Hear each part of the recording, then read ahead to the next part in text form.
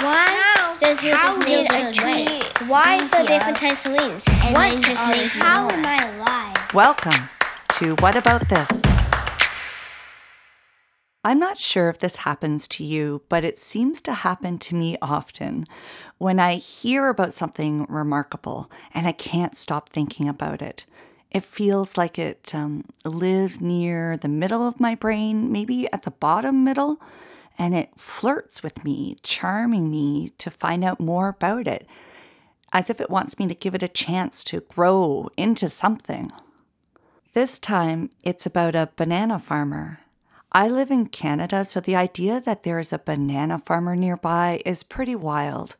He lives in Huron County, about 2 hours northwest of Toronto, and his name is Terry, and he grows bananas, mangoes, and other tropical fruit. And for 2 years, I keep asking people around the area if they've ever met him, and no one has. But apparently, he does give tours. So finally, I give myself permission to go for it, and I sign up for a visit. It's late spring, and the fields are just starting to thaw from a really bitter cold winter. These fields have seen years and years of corn, wheat, and barley. When I arrive at Terry's banana farm, it looks pretty bare, with a dog, some chickens, and 2 huge hoop greenhouses covered tightly with white plastic tarp. Terry comes out of his house with a big smile and a handshake that instantly makes you want to move out of the city. He brings me to a greenhouse and shows me around. So this is the first one, and this plant right here, this corn parcel, is about 15 years old. And it just keeps producing bananas all the time. This one already produced a banana. I haven't cut it down yet. But so you get these little shoots that come out, like here. This one comes out, and then there's some on the other side, little guys. Bananas are easy to grow. It's like a hosta. So you can grow a hosta in a house. You'd be able to grow a banana into a house, and or you can grow it into a hoop house like we have here. But they're easy to grow. They take about 8 months from start to finish, and you're eating them. They like temperatures above 15 degrees, so you don't have to keep it terribly warm. But they're all different varieties. Some are very sweet, some are very small, some are very large, and the one that's standing right next to this is called a Muchos Grande. It's a new variety that we have, and they're 1 pound bananas, and they're about 12 inches long. So what's your vision of the market of tropical fruits in Canada? I believe that we should be self-sustaining, and we shouldn't have to depend on a foreign country to feed us. I think we can grow our own food here. It's not just going to be me. We've set up other farms also in Canada. So I think it's good that we grow our food. We grow our own tomatoes, and yet we still bring them in from Mexico when you can grow them the same way that I'm growing this. So we should be more self-sustaining. And so can you talk about the bananas themselves? They're right here, right? This, the bananas here? correct. So how could you see like a potential market for the bananas? So this clump of bananas right here will produce me 1 ton of bananas every year. So if I have 17 stalks like this, that's 17 tons of bananas. That's out of a small little hoop house here. This is such a fantastic idea, to grow tropical fruits locally. But how did Terry get started in doing this? So he tells me, and it's not what I expected. So I was in a bad car accident, and I suffered some pretty serious injuries, and I had a stroke. So I had to learn how to do it all over again. I couldn't go back to my job as a mechanical engineer, so my doctor gave me a plant, and he just said to grow it, and I grew it, and I told him, he wanted to know what plant it was, and I says, a banana. And he goes, so now you know what you're going to be growing. So maybe this is what your destiny is going to be now. Like you're good at being an engineer, maybe you're going to be good at farming. So it really has helped me with speaking again. Like I can't remember what I did last week, but I can remember about a banana, how to grow a banana. So like I have a brain injury, so it really does stick. But why a banana plant? I'm just curious why he chose a banana plant. Because it was going to be difficult. He wanted to challenge me. He could have given me a tomato plant. Everybody grows tomatoes, and I asked him why, and he said you needed a challenge. You needed something to make you drive, to push you forward, to get you over a hump. And he said it would have opened your eyes. If you could have grown a banana, you might want to grow something else. So I started dabbling into other things and reading a lot, because when you can't walk, you could read. I still had eyes and had a brain that did work, so I started reading a lot. I'm in the middle of this tropical farm surrounded by bananas, papayas, and lemons, and I'm about to learn, for the first time, about neuroplasticity. To others, this may be old news, but for me, I have no idea what he's talking about. So I do some research. The doctor who gave Terry the banana plant 15 years ago is sadly not available, but I find this great book by a Canadian researcher, Norman Deutsch. It's called The Brain That Changes Itself. And it explains neuroplasticity in very simple terms. So basically, the brain is not fixed, as we once thought, but rather it is capable of continuing to grow new brain cells and new pathways around this very mysterious 3-pound organ. So knowing this, neurologists keep finding interesting ways to stimulate the brain to promote new growth and healing, especially when dealing with severe brain trauma, strokes, and mental health disorders. So I call up a bioscience researcher. Well, my name is Joanne Gorgavalis. She conducts research studies on how cardio exercise programs can promote neuroplasticity and new brain cell growth with people who suffer from major depression. Hi, Joanne. Hi. Hi, how are you? Good, how are you? Good. This is Rachel. Nice to meet you. Nice to meet you on the phone. Thank you for scheduling some time for a little chat about the brain. No problem. Okay. Happy to do it. I'll notice in the paper you were talking about how you were looking at the synaptic process. And for someone who doesn't know much about it, what does that mean, the synaptic process in the brain? Is that the connections, making the connections happen? So I can briefly describe that. So the nervous system controls and coordinates bodily function and enables us to respond to and act on the environment. The central nervous system contains many billions of neurons, and these neurons communicate with each other through a process called synaptic transmission. And I can briefly just go over the process. A typical neuron has a cell body that contains a nucleus, and this cell body is connected to dendrites, or think of them as little antennas, which are responsible for bringing incoming information to the neuron. And then the neuron has an axon, which then sends information to other neurons. Information is transmitted by an electrical signal carried by the axon, and then it's converted into a chemical signal or a neurotransmitter, which is released to the neurons, where it generates a signal that either inhibits or modulates cellular activity or excites. So if you were to think of the brain, describing what the human brain is it just a bunch of firing messages happening in different parts of the brain? Correct, but it could be like inhibitory. So, there's parts of the brain that keep quiet, and there's other parts that are firing. Right. And so in the case of the story of the man I met, Terry, who 15 years ago was given a banana plant by his neurologist as a way for his recovery, and he had a stroke and brain injury. I know that that's different than depression, right? But is it treated the same way, that a part of the brain is firing or is not working, and so other parts of the brain have to be firing to make up for it? Is that kind of the idea with the study that you were doing, looking at the hippocampus? Like how will you ignite the hippocampus in a way that's not benefiting the person at that time, or is that not correct? So it depends. It depends on the injury that's resulted from, if you're talking traumatic brain injury or if you're talking injury from a stroke, and what brain regions have been affected.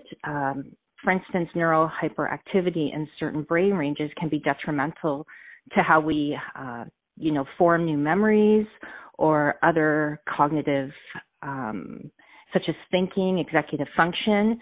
And then, some parts of the brain may be hyperactive and some parts of the brain may be underactive. So it depends on the function of the brain and what's been affected. This similar, it could be a similar process, specifically to major depressive disorder. It's very complex. It's heterogeneous nature of symptoms, and the biological mechanisms shown to be associated with it are very complex and different for different people. Oh, interesting. And so neuroplasticity, is that a word we use still? It seems like it comes in and out of fashion. Like people are really into it, and then they're like, nah, I don't know, or where are we at right now with neuroplasticity? So it's an umbrella term for a neuron's ability to adapt to change from the environment, behavior, or an injury by changing its structure, its synapses, or its pathway. It also includes a term called neurogenesis, which is the birth of new neurons throughout the lifetime. Neurogenesis only occurs in two areas of the adult brain, and that's the ventricular zone and the dendrogyrus, which is located in the hippocampus. It's been neurogenesis specifically within the hippocampus has been proposed as the critical contributor to both the pathophysiology and treatment of depression. So it definitely is a term that's still used, and as I mentioned, it's an umbrella term that incorporates both the birth of new neurons, the change in the structure and function of neurons, as well as their synaptic connections. So is that why sometimes it is a possibility it can work for people, and other times it can't because it depends on where in the brain an injury or something has happened? Is that why? Yeah. Okay. Yeah. So like I said, that it depends on the severity, and it depends on what the person is doing. There's lots of things, there's medications, and then there's also modifications of a person's lifestyle that can help promote, growth factors that are associated with upregulating neuroplasticity, such as brain-derived neurotrophic factor, also called BDNF, and that's a critical growth factor for the promotion of, I call it the brain vitamin, for the promotion of neural development and function. So it's interesting that Terry, the man I met 15 years ago, was given a plant, thinking that by doing something different like farming or discovering something totally new that he's never known before would ignite and give his brain a new way of functioning or curiosity, and it helped him learn how to talk again and that part of his brain. So it's interesting with exercise. I'm not saying that everyone should have a banana plant to become a farmer, but exercise is for sure something very tangible that many of us maybe don't have it in our regular schedule, our regular lives. And if we are working on developing parts of our brain, that there is a connection to exercise and helping that neuroplasticity process happen. Is that right?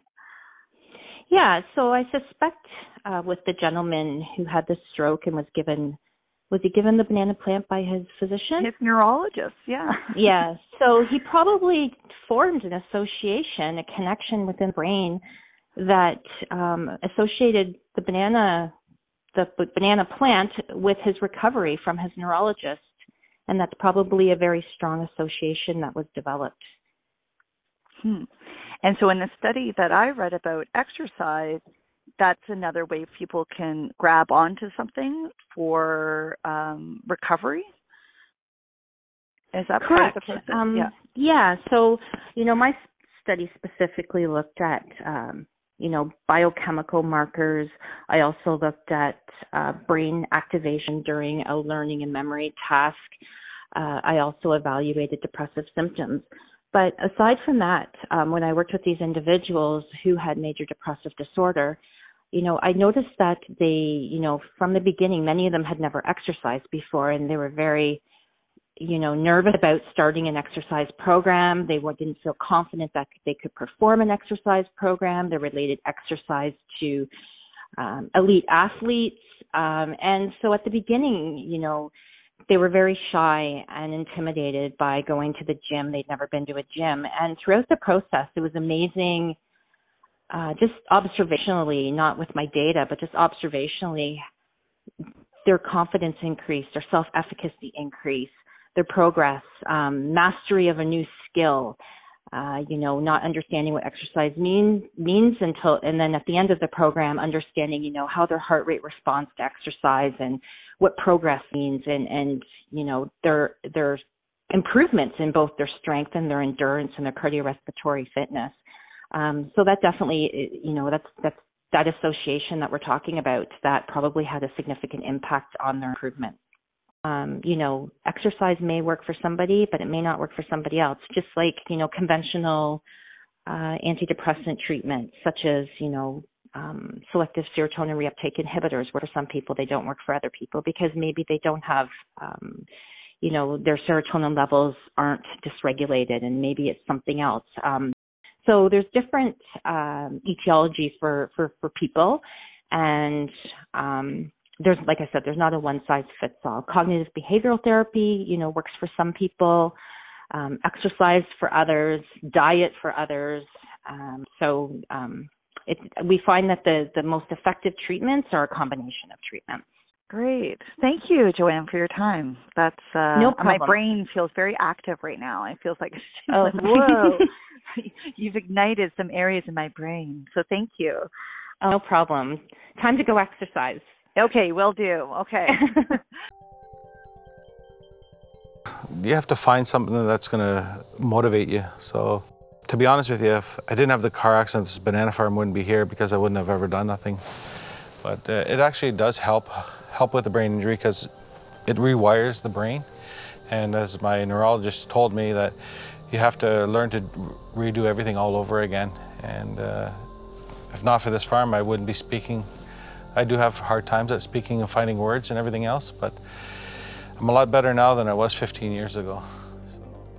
It has been only 60 years since scientists discovered that the brain is capable of cellular regeneration in two major parts of the brain. Meeting Terry at his banana farm opened up to me not only that Canada is producing tropical fruits, but also that the brain is capable of self-healing. And all because I listened to that very charming idea in my head that wouldn't let me go of a curiosity. And I wonder if this flirt of mine comes from that hippocampus area of my brain, that tiny part that is in charge of building new memories and capable of growing new brain cells and learning new things. To quote Terry when he handed me my very own banana plant to take home, he said, The brain's a very complex muscle. You have to use it or lose it, one or the other.